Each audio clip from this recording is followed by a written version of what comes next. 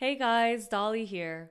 Joey and I are on vacation this week, so here's an unlocked bonus episode from an interview I did with Sandy Cheng, the host of the podcast Now in Color, a show where her guests teach her about the lives of forgotten people in history. The person I'm going to be talking about is actually a female Nobel Prize winner in science.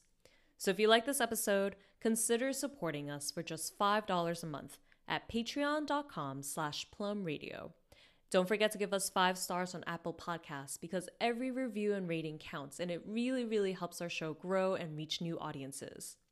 Hope you enjoyed this episode, and if you miss us the way we miss you, hit us up at hi@plumradio.com. And we'll be back very soon with a brand new Season 2 on Instagram Live on Sunday, August 2nd. God-given, and it's also... It's never been... Putting the squeeze... They make money on excessive materialism and militarism. We know full well that racism is still that hound of hell. Okay. Yeah, it is quieter. It does sound better.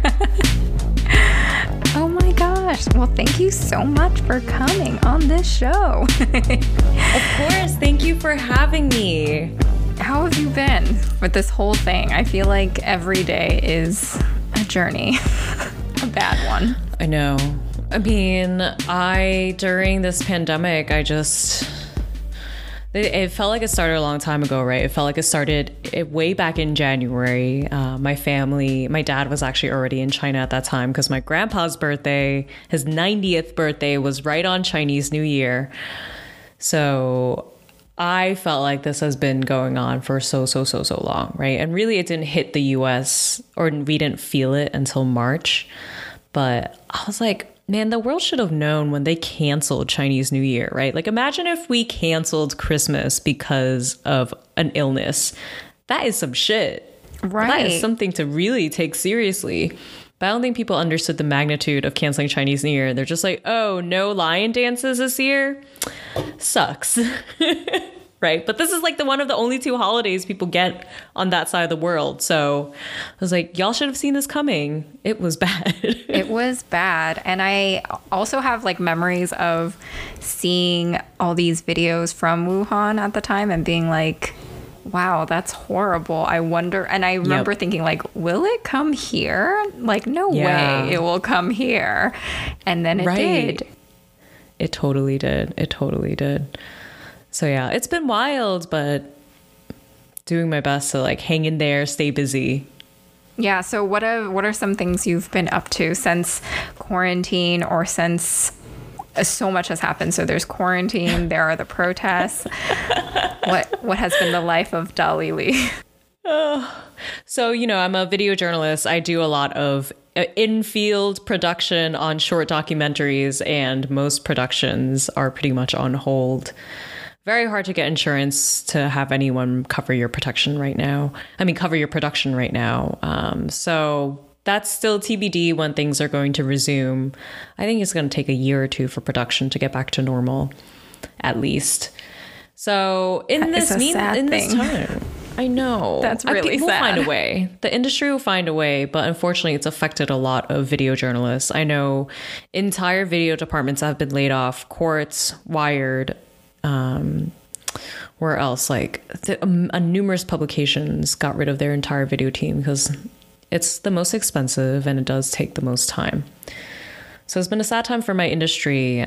So I've been trying to, stay creative in terms of how I continue to reach people with my work and my reporting. So I launched this weekly show called Plum Radio. You can follow it on Instagram at Listen to Plum Radio.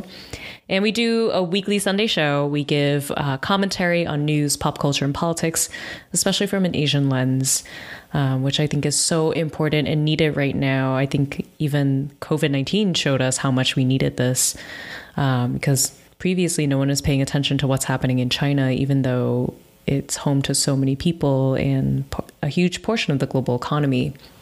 But Americans tend to really only, I mean, we're lucky if an American can find Oklahoma on a map, right? So that's where we're coming from. Now more than ever, you do need a perspective that gives you nuance from both sides of the world, right? People who can understand news in English and in other languages. There's so much more misinformation and, just angry Twitter threads to go through now. And so that's kind of why we started. My co-producer and co-host, Joey Yang, a good friend from college, that's why we started this thing, to like reach people in their homes, because that was our new normal. Give ourselves this mental exercise of also just unpacking the week with our friends and with an audience, to just be like, hey, you're at home, we're at home, the world is still turning, we still need to understand what's happening. And now that everyone has reawoken to racism, I think now's a great time. Now's a great time to take advantage of this outrage you feel and do some learning. Yes. So we're like, let's get this thing out the door. Yeah, and I think this is like the perfect segue to introduce you to my listeners. Again, welcome to Now in Color. This is the podcast that brings those who have been erased from history back to the forefront.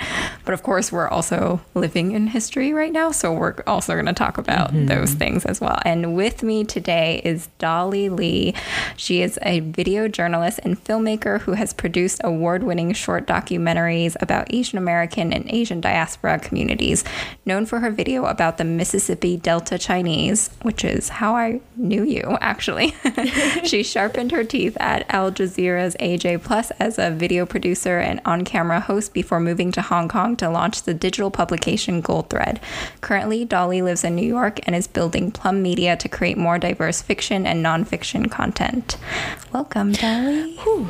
Officially. Thanks, Sandy. Super, super happy to be on this show. I love the concept of Now in Color. I think it's such a great way to learn and share information with each other while catching up. So I'm super excited. Definitely. And yeah, thank you so much for being on the show. Like I said before, like I always knew you from that Asian Americans in the South video. And I think we talked about this on the phone too, where I had my own confrontation with my own internalized racism of like, of course there are Asian Americans in the South, and in my mind it's just like, oh, we're just bi-coastal and that's it, there's like nothing in between. So that video really opened my eyes as well. I'm so happy to hear that, because that video, I put it out in 2017 with AJ Plus, and to this day, still so many people come back to me and say that that video changed their lives. It really expanded their way of thinking of who immigrants are. And even in the comments, when it was a post on Reddit that was trending, you see in the comments all these people who are confronting their own racism. And what I love about the video is that everyone that watches it is like, wait, I actually am a little bit racist. Everybody has that feeling. It's like, oh, I didn't realize that there could be Asian people in the South. Wait, why couldn't there be? An accent is just a learned thing, right? Of course, Chinese people have been coming here since, the 1800s. Why wouldn't they be in the South, if white and black people could also be in the South? Well, black people were enslaved and brought to the South, but still, Asians were traveling all over the U.S. So I love that story, and I'm glad you had a chance to see it, and it helped you think more about our diaspora community. Yeah, and I think it is happening again with the Black Lives Matter movement now is like a huge reckoning, I think, for Americans. Because even, for example, at my own company, for my survival job that I work at, a lot of white folks are confused by racism, like why it's still happening and how it's still happening. And I'm just like, what is, like, to me, it's like our lived experience as a person of color in America. But to see that confusion so blatantly, like, makes me realize that our education is so behind, and also just like looking inwards is just not a thing here. Right. And, Black Lives Matter as a movement, it started in 2013, gained a lot of traction in 2014 with Ferguson. That was actually when I started my journalism career in 2014. So the first things I reported on were Ferguson, Black Lives Matter, incarceration, and, police violence. And it's kind of crazy. From there, it was a bit of a fringe topic to even have this angle of like social justice type journalism, right? And back then, people were definitely like, you shouldn't talk about race that much. Like, people don't like that, blah, blah, blah, blah.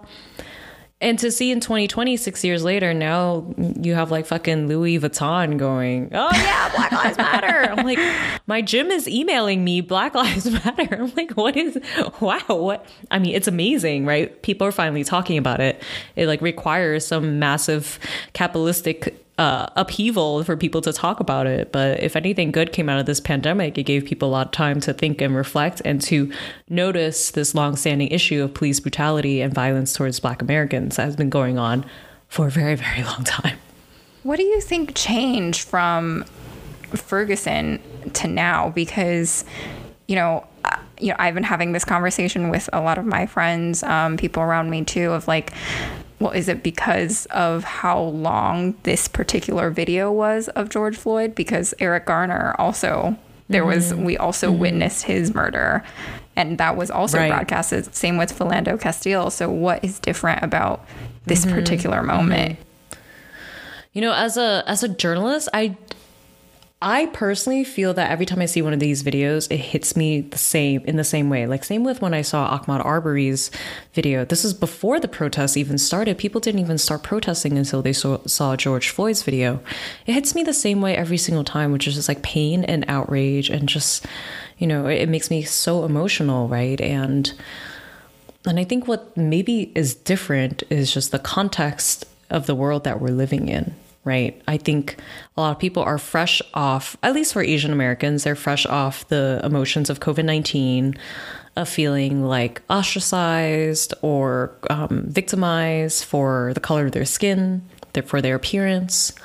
And I think that people have also been spending a lot of time at home and on the internet. Right. And at some point, your news cycle gets a little slow when you're like tracking the coronavirus numbers every single day. And suddenly, when there is such an outrageous piece of facts, right, like an outrageous piece of evidence, you have all these people who are sitting at their computers with nothing, like just pent up, with so much pent up energy, right? And also anger towards everything, anger towards coronavirus, anger towards the government, anger towards the people who are not trusting the government, anger towards the government for telling us so many different things. Wear a mask, don't wear a mask, maybe wear an N95, or actually a handkerchief is enough, or just use your hair, whatever. It keeps changing, right? So I think people are very frustrated by their own government, very attached to the news cycle, very attached to their computers, and all of these many myriads of dots of things that had to come together for people to finally pay attention to Black Lives Matter in a way where it's, where your bank is telling you that Black Lives Matter. I think it really is the context. The videos are all equally bad, equally painful to watch. And I think it's just a matter of like people's state of mind, right? And it kind of sucks that you had to get a global pandemic for people to really care. But now what's amazing is like people are actually having these conversations, right? And no matter how you're having them, be it you disagree or you agree, or, you are outraged by looting, or you don't understand, you're forced to have the conversation. And I think it's just the context of our current existence.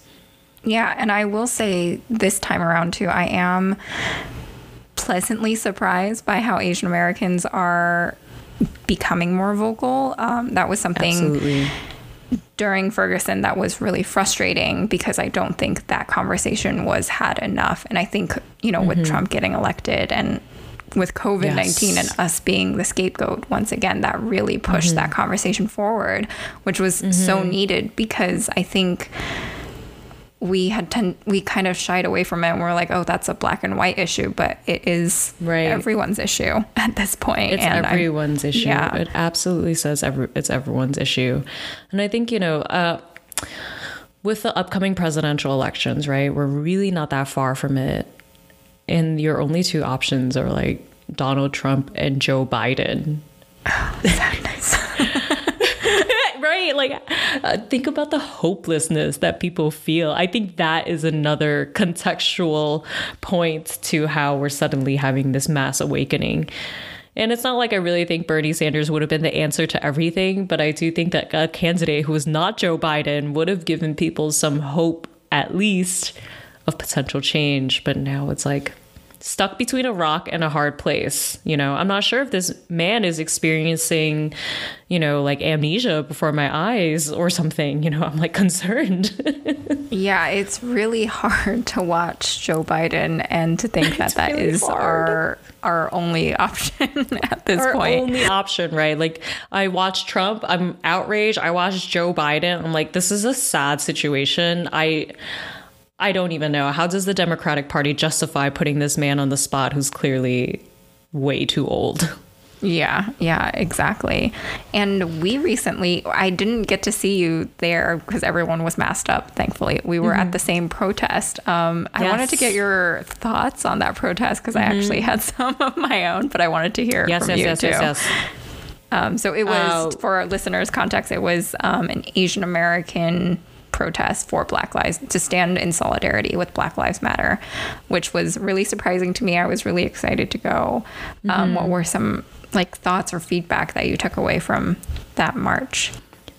Yeah, so I actually filmed at this protest. You know, I really wanted to capture this moment in history for the Black and Asian community. And I think, you know, there's a lot of different ways in which people have been looking at this, right? Like, one can argue, like, why should there be an Asians for Black Lives Matter? Or, you know, we shouldn't center our identity of Asianness around this issue. We should all be here for Black Lives Matter, which is absolutely true. But to understand what it means to mobilize a group of people, you know, you also have to understand that it helps communities to see other people standing up and to see other people getting together to stand for a cause, right? You'll see on Justice for George NYC or whatever, you know, protest Instagram page you follow for the official protests, you see like bikers for George Floyd, bikers for Black Lives, mothers, Christians. So there are all these different groups who do gather to show their solidarity, right? And as Asian Americans, perhaps we are also extra critical of our own community and how we organize, right? But there are definitely quite a few issues that came up along the way, things I'm still unpacking. There was some Asian American activists and organizers who have been organizing in New York for a long time brought up very serious concerns about one of the organizers, the Asian American organizer, and his political leanings. He was very publicly a fan and working with a candidate named Steve Lee, a New York City candidate, who is a cop who is suing the NYPD for what he says is corruption. So he's kind of a, you know, depending on whose Twitter thread you want to read, either he is like some people say he's a corrupt cop. Some people say that he is a cop that no longer has any rights because he tried to uncover holes in the NYPD. But either way, you know, there's a lot of back and forth about, you know, who's leading this Black Lives Matter march, what are his politics, who should be leading it, and things like that. And where, to me, that gets a little into the weeds is like, once we fall into the traps of infighting, then we lose sight of why we're here. We're here because the Black American struggle has been one that's been going on for decades that our community has largely been silent on. And the reality is that protest brought out 2,000 people. And the reality is no other Asian group, longstanding activism or not, has organized a protest, right? So I think it's important to always do better and for activists and new activists to learn from one another, right? But to say like, you know, to decry an entire movement that clearly did bring out a lot of support and encourage people to organize as Asian Americans, you can't just look at that turnout and be like, oh, that's invalid, right? Like most people who are not Asian American activists will see that event and go, wow, a lot of Asian Americans support Black Lives Matter. And I think at the end of the day, that is what we want to achieve. We want to show support for Black Lives Matter, for the Black struggle. The infighting needs to be worked out between the activists and the organizers. There is almost no point in engaging in that type of conflict if you lose sight of what the goal and purpose is.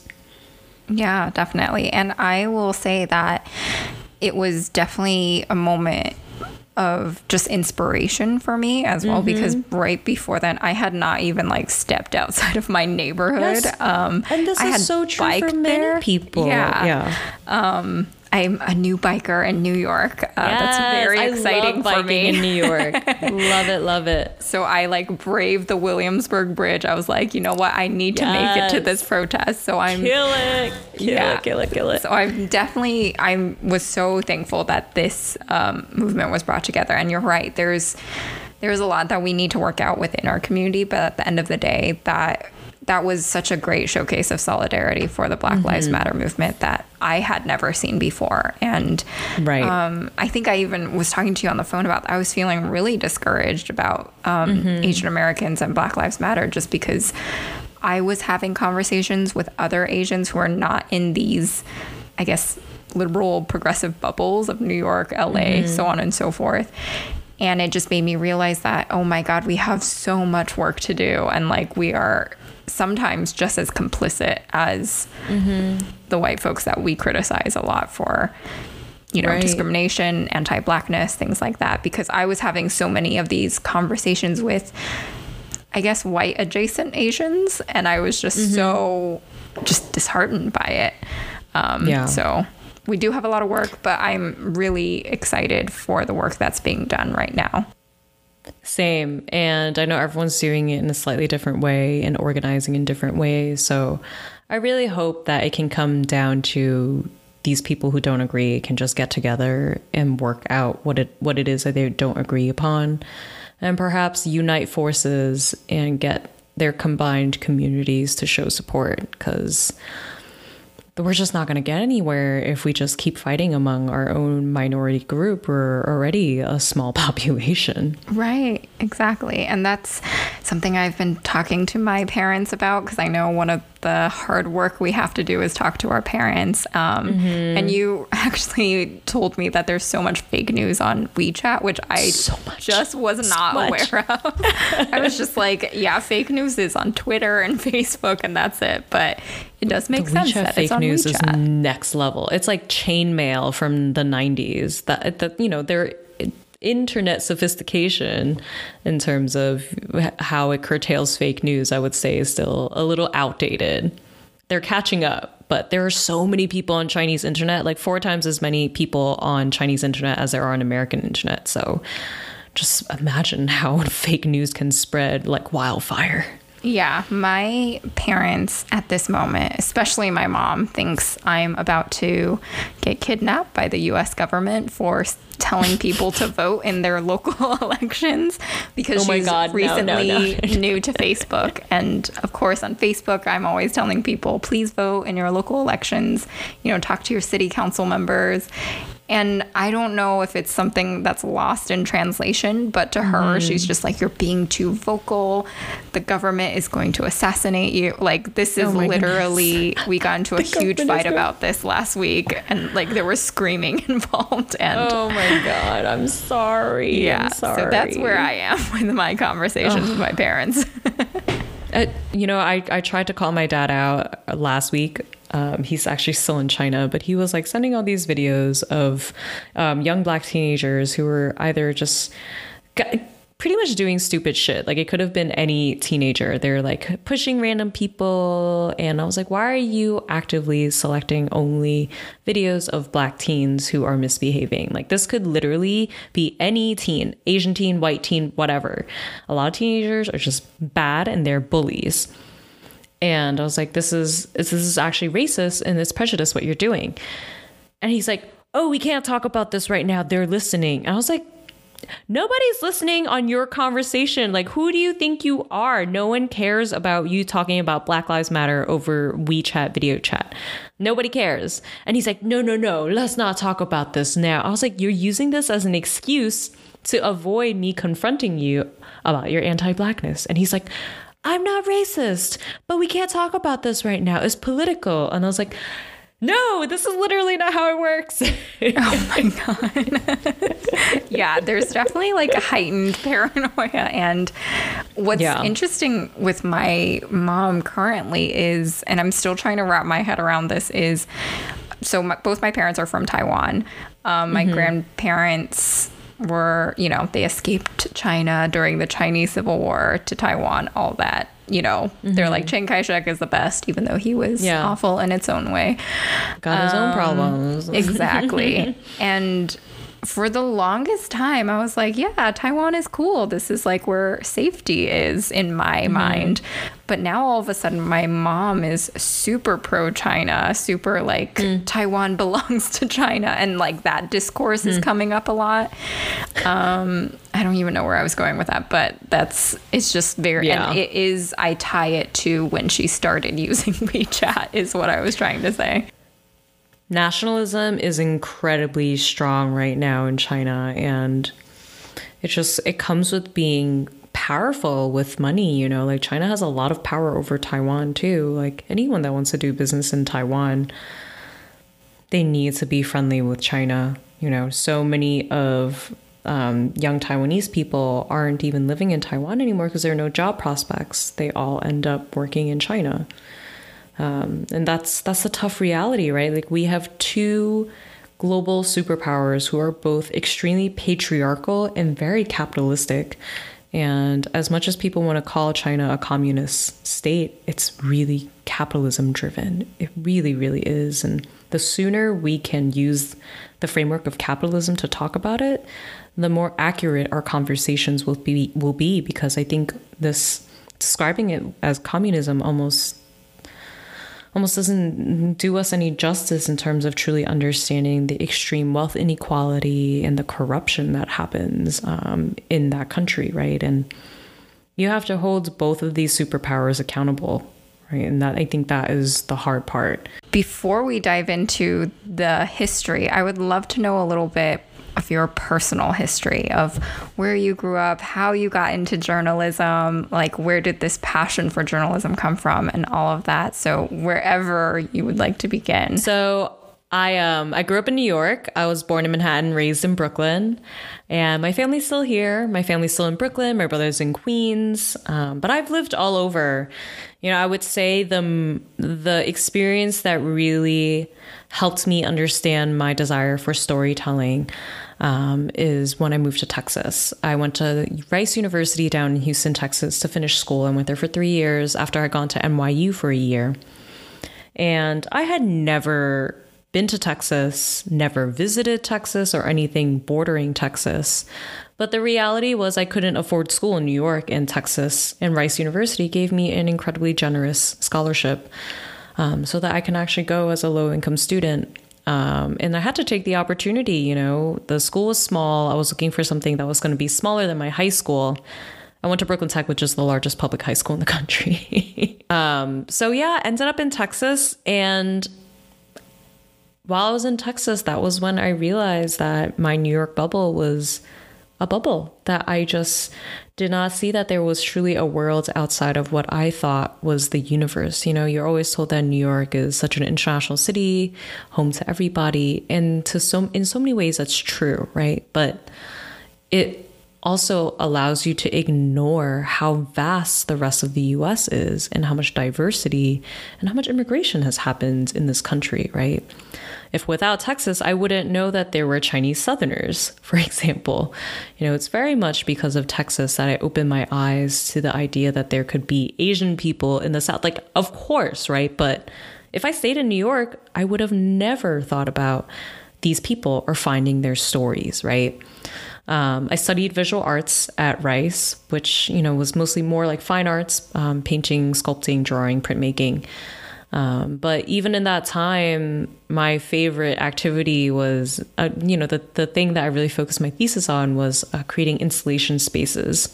So these kind of like altered spaces where you can go in and like have an experience of something different, like an alternate reality. And the saddest piece of feedback I got in my senior studio art class was our professor, the great John Sparagana. He said, this was after I failed to make much progress on my project, but I had given this long-winded story about why I wasn't where I needed to be. And he's like, Dolly, it sounds like you should just go into storytelling instead. And I remember being so hurt. I was like, I am an artist. How can you say this to me? Oh my God. And is that what struck you? And you were like, all right, this is my passion and I'm going with it. For a while, it still took some time for it to all come together. But it was truly, I started at even AJ Plus at Al Jazeera as an artist. I started as an illustrator, doing a lot of illustrations for Black Lives Matter, doing infographics. So that brought together this combination of research and reporting with visuals. And very naturally, once I started working there, using, like the skills that I have already been cultivating for a while in the world of art, naturally, as a video company, Al Jazeera was like, okay, now we have all these things made. How do we move them? Right. And I was like, okay, let's start thinking about that. So then from drawing and illustrating, I started making animated videos, often for stories where people didn't want to be on camera. Right. One of the first one I did was about a woman's experience in solitary confinement. And she gave this amazing, heart-wrenching audio interview. Naturally, you can understand why she might not want to be on camera. So I worked with an animator to do a bunch of drawings and storyboard and illustrate, and worked with her, one of my good friends, Marissa Cruz, to then animate and bring this woman's story to life. And that's where I really got introduced to making video. It was through making art. And once I saw this new medium, video before the era of iPhones and smartphones was really not accessible for low-income people, right? Who's going to give you a video camera? That's thousands of dollars. And then the tape required. And then the way you have to log footage from tape to VHS and then edit it. It's not something that's accessible to a lot of people. So it was never introduced to me as a medium, even as an artist. And I felt that during my time at AJ Plus, that was when I really started seeing video as another way of creating art. And I still see so much of my reporting in that way. There's the extra element of there's a narrative involved, fact checking, research, interviewing people and things like that. But I still believe in it as making a visual medium, making visual art for people to learn and consume information. So that's really how I got into it. And, from there, worked on a lot more videos, some in studio, some in field. And that's how I ended up, I had pitched this for a very long time to do this story on the Chinese diaspora communities around the US, including the one about the Mississippi Delta Chinese. And that wasn't until 2017. So I essentially was nagging them for 2-3 years to make this documentary series, but for a long time they had said no because they thought the topic was too niche. Yeah, it's I think it's pretty much viral, has millions and millions of views, right? I remember seeing that and being like, oh my God, why isn't this everywhere? It should be, right? It should be everywhere. But it turns out once I started putting those stories out, the Asian diaspora stories I continued committing my career to have always just performed very well on their platform as well.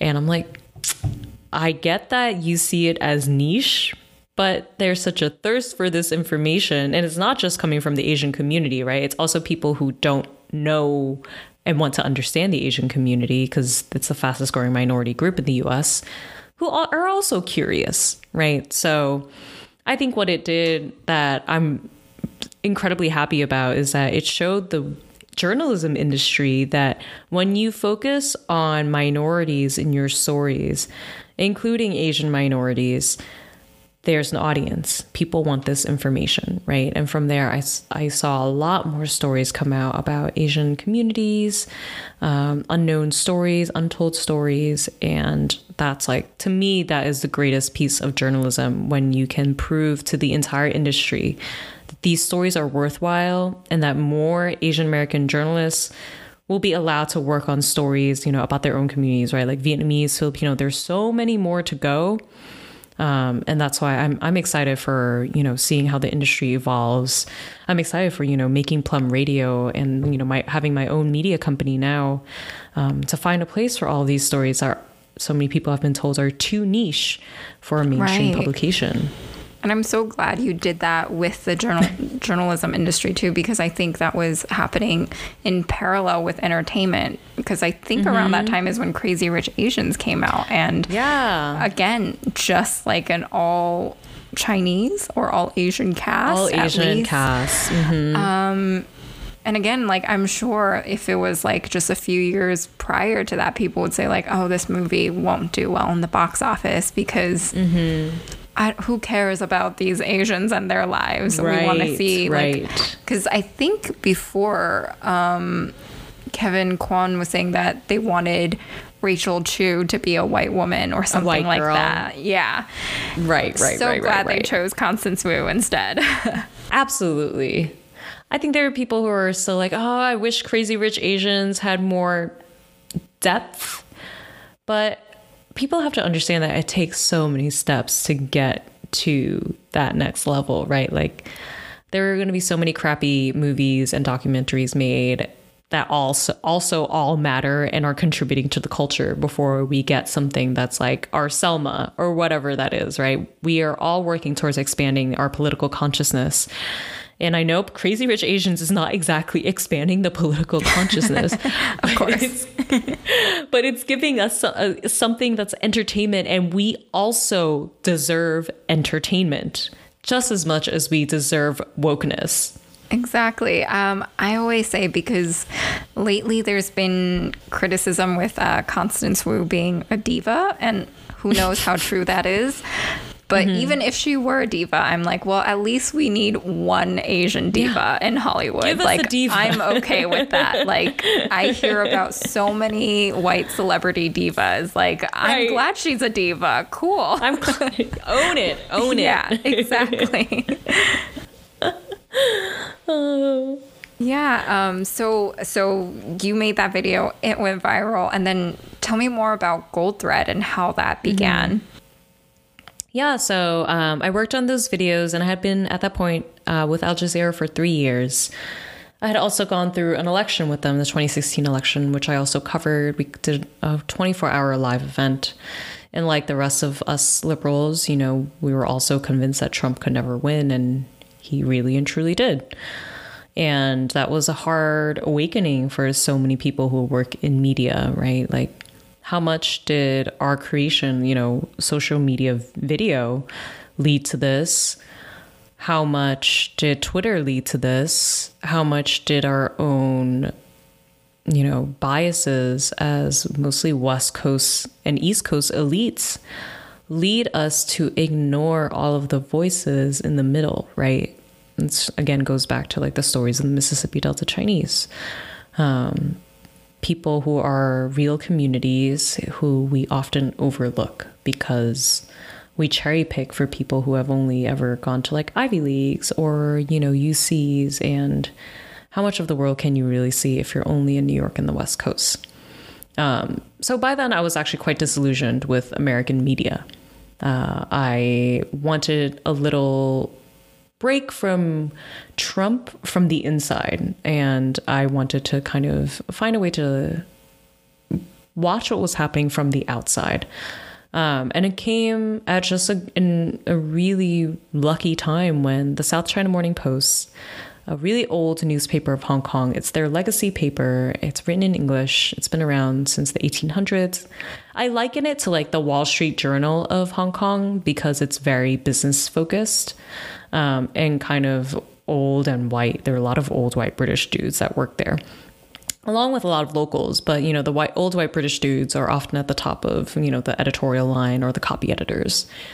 And they, like many old newspapers, were like, hey, like we want to be on the internet. We want to be on Instagram, and we just need some help.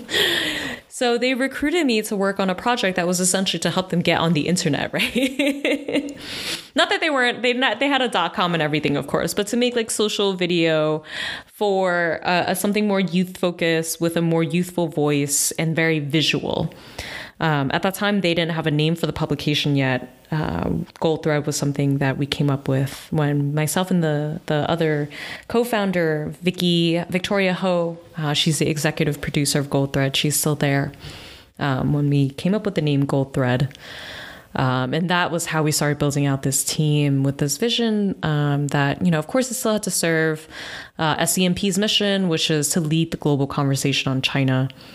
So it covered Hong Kong, Taiwan, Macau, and mainland China through stories about food, culture, travel, very human interest stories, really, and told for a U.S. North American audience. So the cool thing is, because it was a startup, it had its own budget, it had its own editorial voice outside of SCMP. It was really treated like a unit outside of the main newsroom, which was kind of awesome to work in that rogue way. Like, you can make things really quickly and change things really quickly. And we wrote in American English. SCMP writes in British English. So in a lot of ways, we had our own editorial voice. And so I worked on building Gold Thread for about 1.5 years, which was honestly just one of the most informative and hardest experiences of my life. It kicked my ass to launch a startup within that period of time. And I was lucky that it was already funded. Like, thank God I didn't have to do the fundraising for it. It was already that was actually going to be my next question, was like the funds, but thankfully you already had that. Thankfully I didn't have that. And it's not a cheap project. We had like a 10-person team. Video, again, so expensive, especially when you're traveling to film. But it gave me the ability to do what I do now, which is to like build something from the start, right? Like to think about things like, who's our audience? What's our voice? What's the strategy for getting the content out? What is stuff that we should make every week? What's special? What should we invest our long form in? How do you cultivate a community? How often do you post? Do you say a certain word? Like, how do you classify Hong Kong? Do you call it a city? Do you call it a place? Do you call it a region, right? Like, there are all these little details that go into creating the voice of a publication that now, I'm thinking about with Plum Radio and Plum Media. But so much of what I learned came from building Gold Thread in Hong Kong. And it's still going. Gold Thread is still alive and well. And yeah, they still bring a lot of the most interesting stories from Asia. Yeah. What was the decision to leave Gold Thread to start Plum Radio? Was there something in between that happened? Yeah. So, I basically knew that I was ready to leave Hong Kong when I felt that, the publication I wanted to create, I still felt like I wanted it to have an American lens, more as a focus. I think by virtue of Gold Thread being in Hong Kong, it should take advantage of its geography, which is, to be in Asia, to be right there, covering it all. But for me, my interest is still like understanding the world through an American lens, through my own lens, right? An Asian American lens. And I think that to get Asian Americans and Americans in general interested in talking about China with nuance, you first have to cover diaspora content. Otherwise, again, it's like asking Americans to find Oklahoma on a map. That's what we're at right now. So to get them to be like, oh, why don't you also care about this international superpower? It's a huge ask. And people are not going to cross that bridge unless you build that bridge, right? And I do believe that we need to understand China much more than we do now, which is what I believed when I started Gold Thread as well.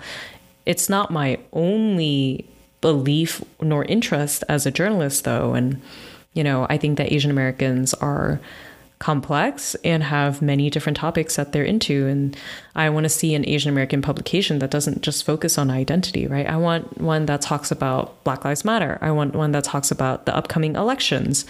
I want one that will also tell me about what's happening in Iran with sanctions that the US is imposing. I also want one that's going to tell me what's happening in Mexico because a big earthquake just hit earlier today, right? And then also be able to tell it from an Asian perspective, right? Like how I talk about tofu is going to be so different from how like the New York Times talks about tofu, and just existing as a voice in that space, interpreting the same mundane topics is adding that extra plus one and extra trust and authority that a lot of English language media publications may not have with our community, right? Like, I find it hard to trust what the New York Times says about Hong Kong, you know, and I can't help it. I've worked there. I speak Cantonese, Mandarin, and English, and I know too much to trust the New York Times.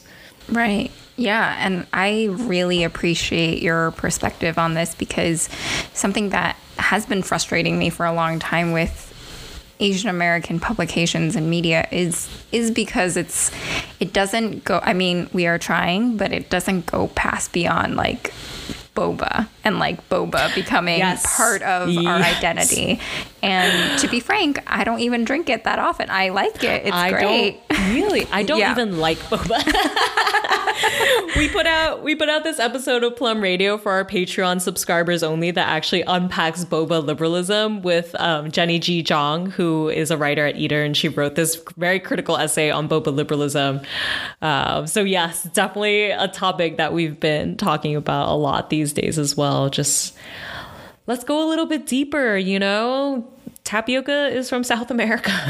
Right, exactly. And it is frustrating, but it's so great that you're starting a publication or a media company that will, I'm just putting all this faith and hope in you now, Dolly. No pressure. That's like fingers crossed we're going to dismantle white supremacy. Exactly. Because that's something I've been searching for. Right, because I want more depth. I want, more than boba and more than foodie culture. Which is all important and great. I love food, but, you know, just more to our humanity, because you're right, we are complex and we have nuance. So why not tap into that? And there's a whole other world to look for. Yeah. And I hope that I can be like a go-to resource for many different topics, you know, everything from how do we talk to our parents to like what is the future of recycling look like when, you know, our international recycling laws have changed to, you know, like what does reopening after COVID-19 look like, right? Like all of these topics are so relevant to us, but you don't necessarily have to be Asian to consume this information. Right, exactly.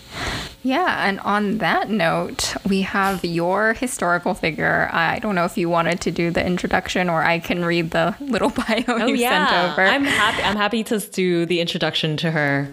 I chose today a Nobel Peace Prize winner of science, and her name is Tu Youyou, and she is the first Chinese national, so that means she's from the People's Republic of China, PRC citizen to receive a Nobel Peace Prize in science. And she's not only the first Chinese citizen, she's also a female scientist. And when she got this Nobel Peace Prize in 2015, it was about 30 to 40 years too late, not too late, but 30, 40 years after her incredible research, which was to find a treatment for malaria. Hopefully I'm going to pronounce this right, but the treatment is called artemisinin. Hold on, I can get this right. Artemisinin. Yes. Artemisinin, it's a chemical derived from wormwood. It's what they are able to distill absinthe with. So wormwood, when you make like a tincture and there are different types of wormwood. I believe the one that she distilled it from in Mandarin, it's called qinghao, which is a sweet wormwood. And when you create a tincture with it, for example, some people just use it for sleep.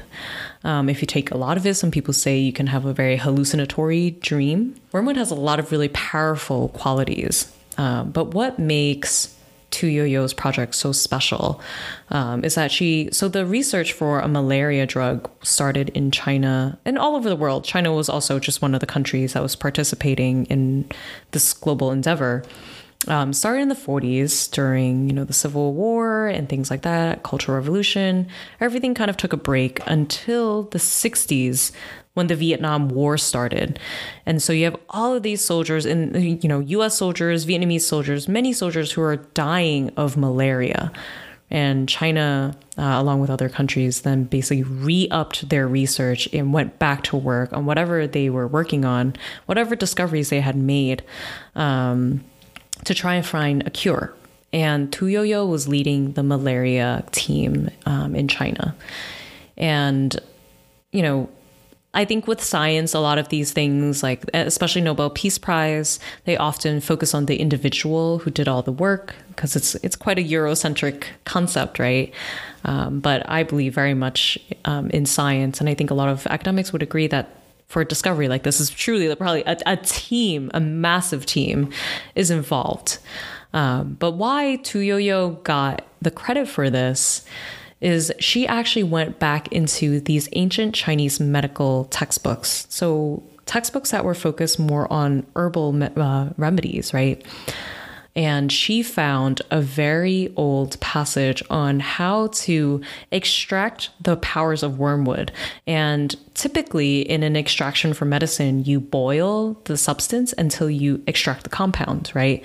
But in this old Chinese text, in this Chinese medical book, it said to not boil it, but to use cold water to get the compounds out, right? So Tu Youyou, instead of boiling it, which would destroy the compound that would eventually lead to this cure for malaria or this remedy for malaria, she soaked it in ether. And that simple change that came from this ancient Chinese textbook was what led to artemisinin being discovered as this one of them, what people have said is to be like one of the greatest, most important cures that mankind has discovered in the last 100 years, right? Like malaria is not a problem for us anymore, right? And why her story has always resonated with me so much ever since I read about it in 2015. And I've always been like, why has no one like done a story about this? Is like, when you think about how TCM, traditional Chinese medicine, is talked about in like the Western culture, right? It's often tied to kind of kooky things, kooky holistic medicine, right? Like Reiki and massage and energy healing combined. You know, there's a lot of negative things that are said about herbal medicine. But a lot of ancient cultures, from Egyptians to Chinese, have been using medicine, plant-based medicine, for so long, and with serious consequences and serious remedies, right? And we forget that so much of our modern medicine that we now get to just consume in pill form, even things like painkillers, right? Like even that comes from a plant at some point, right? Until now everything is turned and mashed into a compound or like some chemical substance. But the origins of painkilling comes from like the bark of a tree, right? And I think what I love about that is just going back to the roots of healing, right? The roots of nature. Even with the name Gold Thread, back to the publication that I launched at SCMP, when we were thinking of a name, it's really, really difficult to name a publication, right? Like it's, you know, it needs to somehow represent everything, yet not say too much. And how we even came upon the name Gold Thread was like my first month in Hong Kong. I was sick and I needed antibiotics. And I was like, oh, well, Hong Kong is so big for herbal medicine, traditional Chinese medicine, that even your health insurance will cover TCM if you choose an herbal doctor. So it's like, okay, I know the antibiotics really like mess up my stomach sometimes, so maybe I'll try something herbal and see where it goes. So I went to a Chinese herbal pharmacy and I got antibiotics there. I was looking at the ingredients and one of the ingredients said Gold Thread. I was like, oh, what is that? I was like, that actually sounds like such an interesting name. And when I looked it up, it turns out it's a plant, it's a root that is native to both Asia and North America.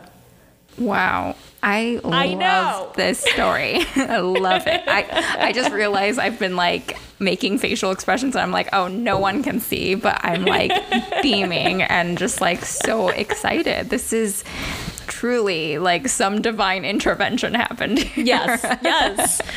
So, I mean, all of this it's all tied together. But yes, I saw that name. I looked it up. I was like, apparently it's a very common medicine. In Mandarin, it's called Huanglian, and it is a very bitter root. It helps with if you have an upset stomach. So I remember when we were reporting and filming in Chengdu in Sichuan, which is like the capital of spicy in China. We were talking to this cab driver, and we were saying like, "What do you do?" We were just joking around with him. We're like, "What do you do when you have like a spicy stomach? When you've eaten way too much hot pot?" And he's like, "Ah, you just need to eat more huanglian." And we're like, "Oh."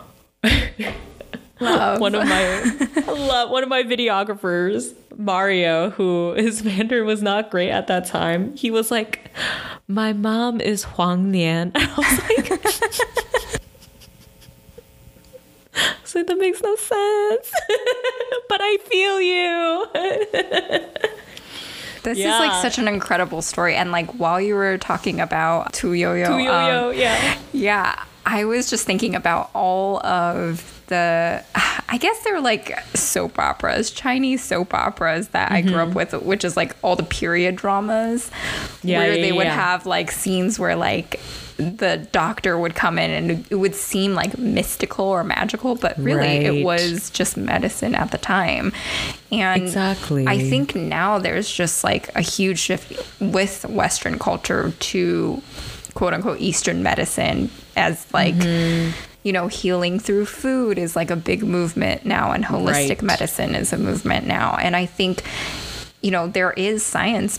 It's based in science. It's just that we haven't taken Western scientific lens on it. So we think that it's wacky or kooky or mystical and magical, which really it's based on normal medicine, and it's based on chemistry, and empirical science, right. And why I think it's so special that someone like Tu Youyou becomes the first female Chinese scientist to win the Nobel Peace Prize in Science.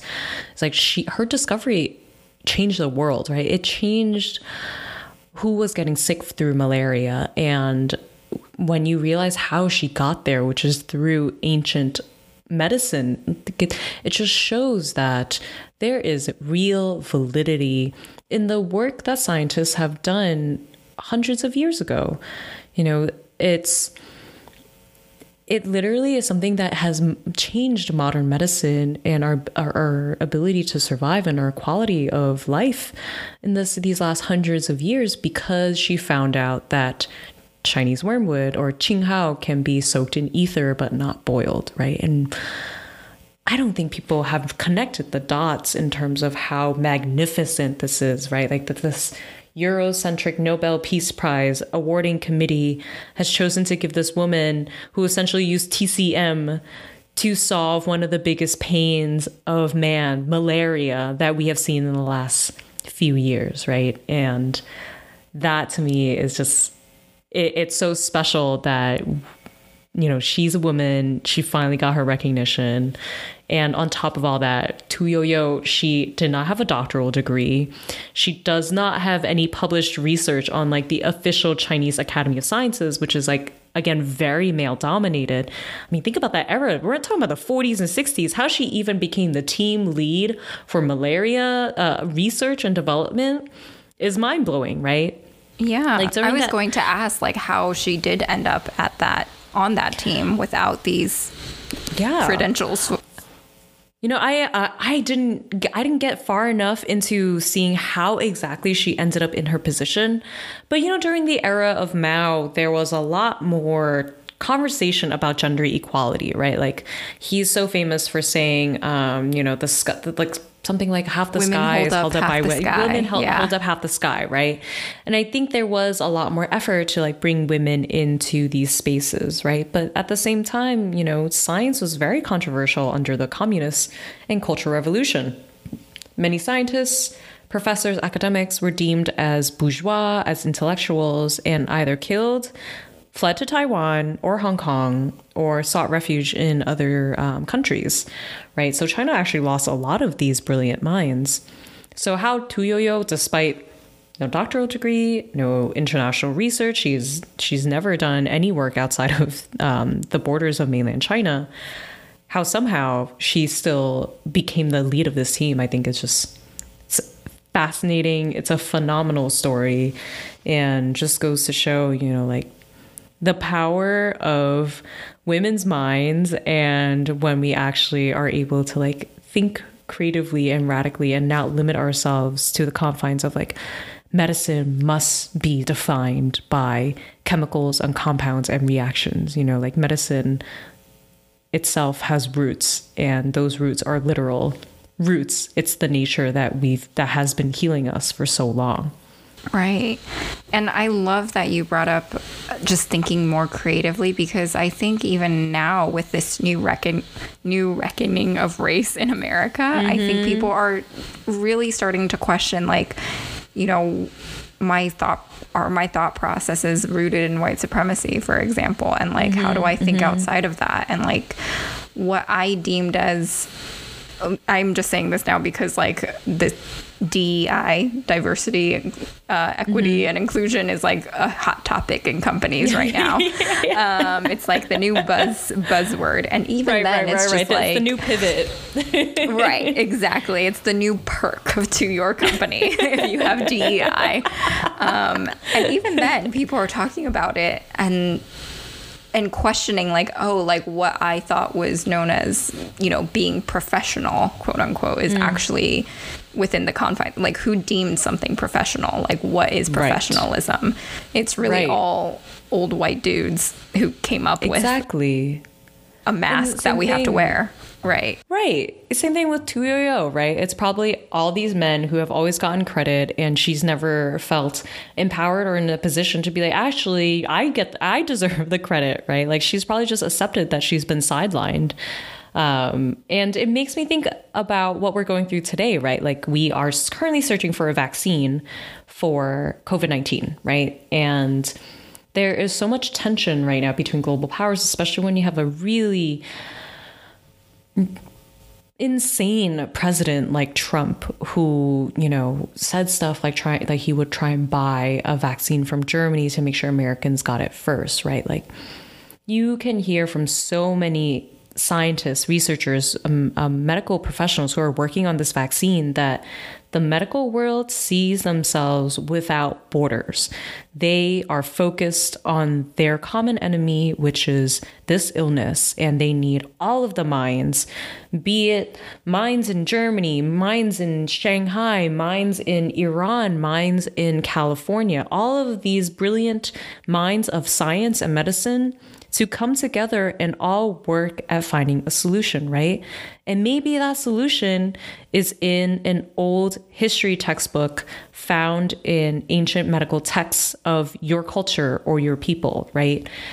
That is very possible. And I think the way that Trump has antagonized so many other countries, including China, including Germany, including countries in Europe, about the US deserving it first or having it first or keeping a vaccine to itself if it were to find one, goes exactly against, you know, this Tu Youyou's endeavor, this Nobel Peace Prize award winner, and just the goal of like the medical international community of like, let's fight this thing together, right? And that means sharing resources.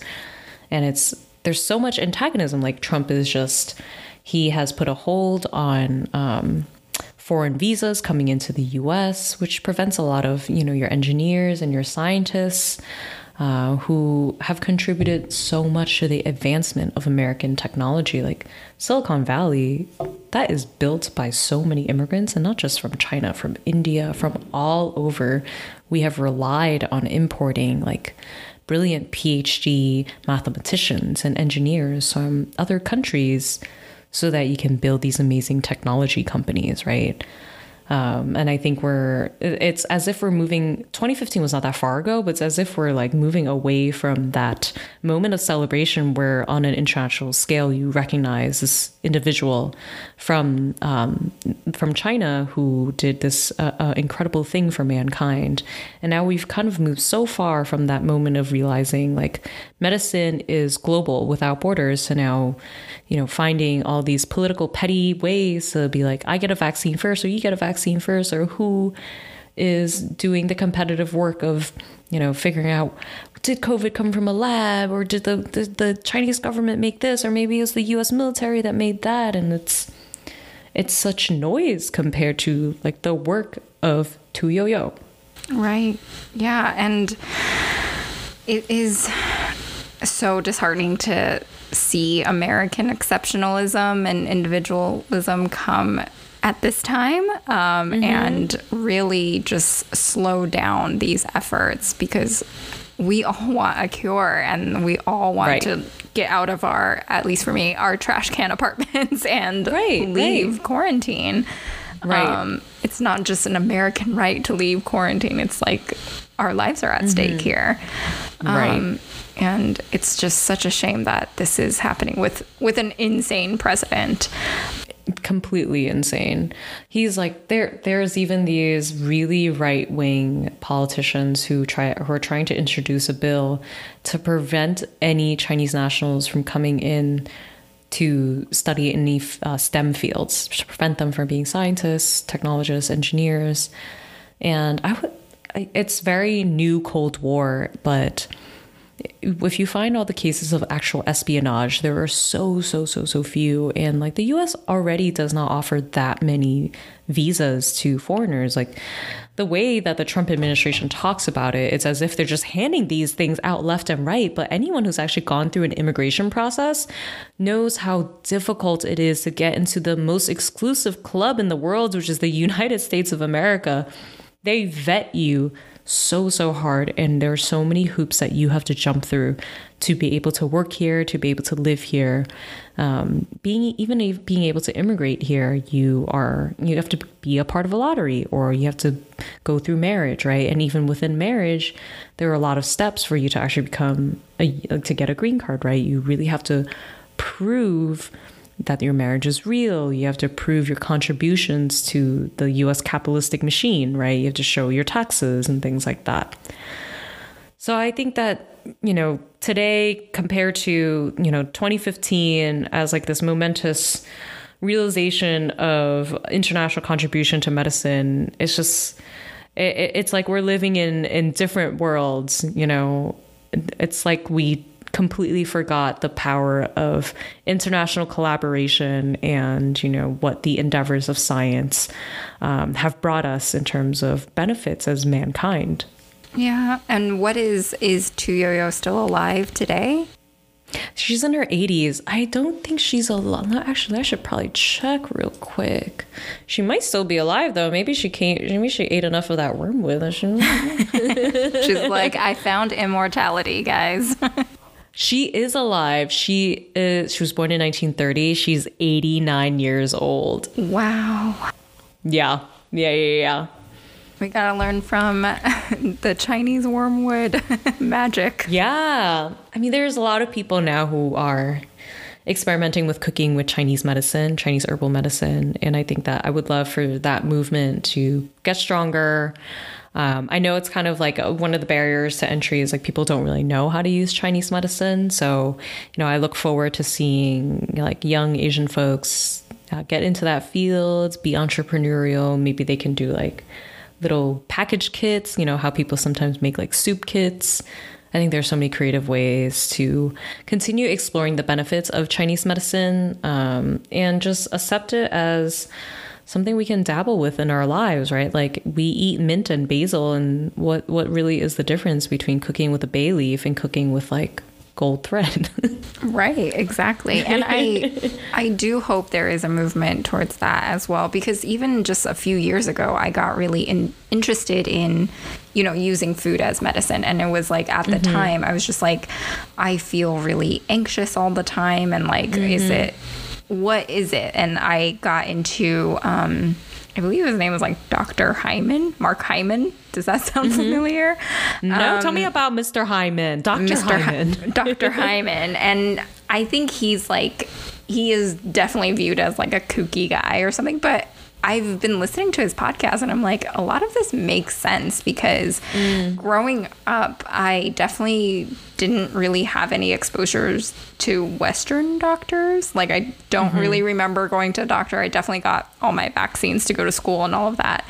But whenever I was sick, my parents or my grandparents would just be like, oh, it's time to do gua sha or the cupping method and acupuncture. Yeah.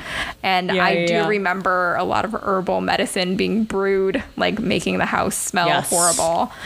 And it's so bitter. to me, yeah, it's bitter. It tastes bad, and I'm like, I'm gonna die. I just want to have bubblegum flavored like cough syrup instead, like my white friends. Is that really better? But yeah, and now that I'm adult and looking back, I'm like, I actually feel like that was actually much more helpful to me than you know, going to the doctor and just treating the symptoms and not really treating holistically and going towards like preventing it from anything in the future. And now like, because I tend to hang out with a lot of actors, being an actor myself, now like cupping is like the cool thing to do. And like, it's trendy and like, you'll show it off, like all your cup marks on your back on your Instagram. And I'm like, are you kidding me? Because when I was a kid, I had to like tell my teachers, no, I'm not being abused. They're like, what do you mean you're being cupped? You're like, what is cupping? And they're like, this looks like abuse. Can you imagine how many child services were called on little Chinese kids who got some cupping because they had like a bad cold or something? Oh my God. Yeah, I went to a super white, all white Christian school in California. And I remember my teacher had to like talk to my parents because they saw the scraping on my neck. And they were like, what the fuck is this? What's happening? Yeah. And they're like, it's Chinese medicine. Calm down. And I had to like hide that all the time. Oh my God. I can't even imagine, because from their perspective, they're just like, oh, you call it medicine, but really it's abuse and torture. Yeah. Oh, so God. I do have hope that it is going to come on the forefront, and maybe, I don't know, maybe Goop will write an editorial about it and more people will get into it. We can't rely on Goop. Plum Radio will have to take this one on. Yes, exactly. Imagine one day it's like a Plum Radio and Goop collaboration. I can't. My mind can't go there. I don't know if Goop is an ally. Oh, yeah. I haven't even checked their corporate message if they're with Black Lives Matter or not. I don't think people have a choice anymore. It's like you are, or you're going bankrupt. Yeah, definitely. And I mean, I hate that it's lip service, but I'm also glad that it's just on the forefront of everyone's minds right now, because this was much needed. It was a much needed reckoning that needed to happen. Absolutely. Absolutely. Yeah. And with that, is there anything you want listeners to take away from Tuyoyo's story, or from your own story, or anything you learned from Tuyoyo's story as well? Yeah, I would say, Chinese medicine has clearly given me a helping hand more than once in life. And I know that there's a lot that we don't know about Chinese medicine as Americans, but know that it's been around for thousands of years. And that's also, to me, part of what's great about now so many people being interested in our Asian American history, right? Like, be it you're from the Philippines or the Pacific Islands, or you're from the mainland or Taiwan. There is so much that we don't know about our roots, our culture, the bitter, the sweet, the healing, the bruising. And I would love for people to take the time out to unpack all of that, to just learn and be open-minded to being surprised in all the many ways that I've been surprised, learning about Asian American history, which naturally traces us through our migration history. And of course, I hope people will give Plum Radio a listen on Listen to Plum Radio. We try and bring in really fun guests, but also enlightening ones. We do mostly a talk show and then an interview. But we've had on Alice Wu, the director of The Half of It. She's amazing. She also did Saving Face. Love that movie. I love that movie. Loved it. Yeah. So needed. And just like, I remember needed. Alice Wu from Saving Face was one of her first films, right? Yes, that was her first film. Oh, wow. Yeah, she's and only done that one and Half of It. Yeah. We had on Jimmy O Yang, and last Sunday, or just this Sunday, we had on a journalist that I also know from Hong Kong, Laurel Chor. And she's a Hong Kong native who's been covering the Hong Kong protests from the front lines, since 2014 when it was the Umbrella Movement to the one that started in March 2019 with the extradition bill. So we really just try and bring in a wide variety of guests. So yes, would love if people gave it a listen and, send their thoughts about who they want to see on the show and what they want to learn about next. When is your next show going to be? Yeah, so we host Plum Radio on Instagram Live every Sunday at 4 p.m. Eastern Time. We had a special episode at 9 p.m. for our Hong Kong guests. So I think in the future, if we have guests from Asia, we'll continue to do at 9. But yes, 4 p.m. Eastern Time on Instagram Live at Listen to Plum Radio. And we also put our episode out as a podcast afterwards, usually on Wednesdays, which I guess that'll be tomorrow. And that way people can catch it, if they can't tune into the live and things like that. Yeah, and where can people find you personally if they want to follow you, or you can be like, nope, don't want that. Yes, please do follow me. I am a public-facing journalist. Would love to have you guys send me your thoughts, write to me, watch videos that I've worked on. I'm Dolly Lee. You can find me on Twitter at DOLLYLI, and similarly on Instagram, but by Dolly Lee, BY Dolly Lee. So yes, you can find my work there. And if you are curious about my videos, you can find them also on YouTube. I have a whole playlist of videos that I've directed, produced, and worked on. If you have run out of everything to watch, you can watch the Mississippi Delta Chinese short documentary. And one last question, just because it's also on the forefront of everyone's minds, and you are a journalist. Where do you think the fireworks are coming from? Is there a conspiracy? What's going on? Coming from? And we'll end with that. So growing up in Bensonhurst, there were always a lot of fireworks in the neighborhood, and they were always brought in by all of our Italian American neighbors. And I remember during July 4th, when everyone would set off these crazy fireworks and firecrackers, that the police would come arrest these Italian neighbors who had the fireworks, and then they circle the block and bring them right back. So I think the fireworks are coming from the cops. Good There's answer. my conspiracy theory. Yeah, I've been on Twitter watching all of the conspiracy theories pop up, and I'm like, I have to ask. That'll be my last question. But yes, just remember that, listeners. It's coming from the cops, always. It's the cops. They did it. Well, thank you so much, Dolly, for coming on Now in Color. This was so great. I'm so excited to hear your story and to hear Tuyoyo's story. It's just been so wonderful. So thank you. Thank you, Sandy. Thanks for having me.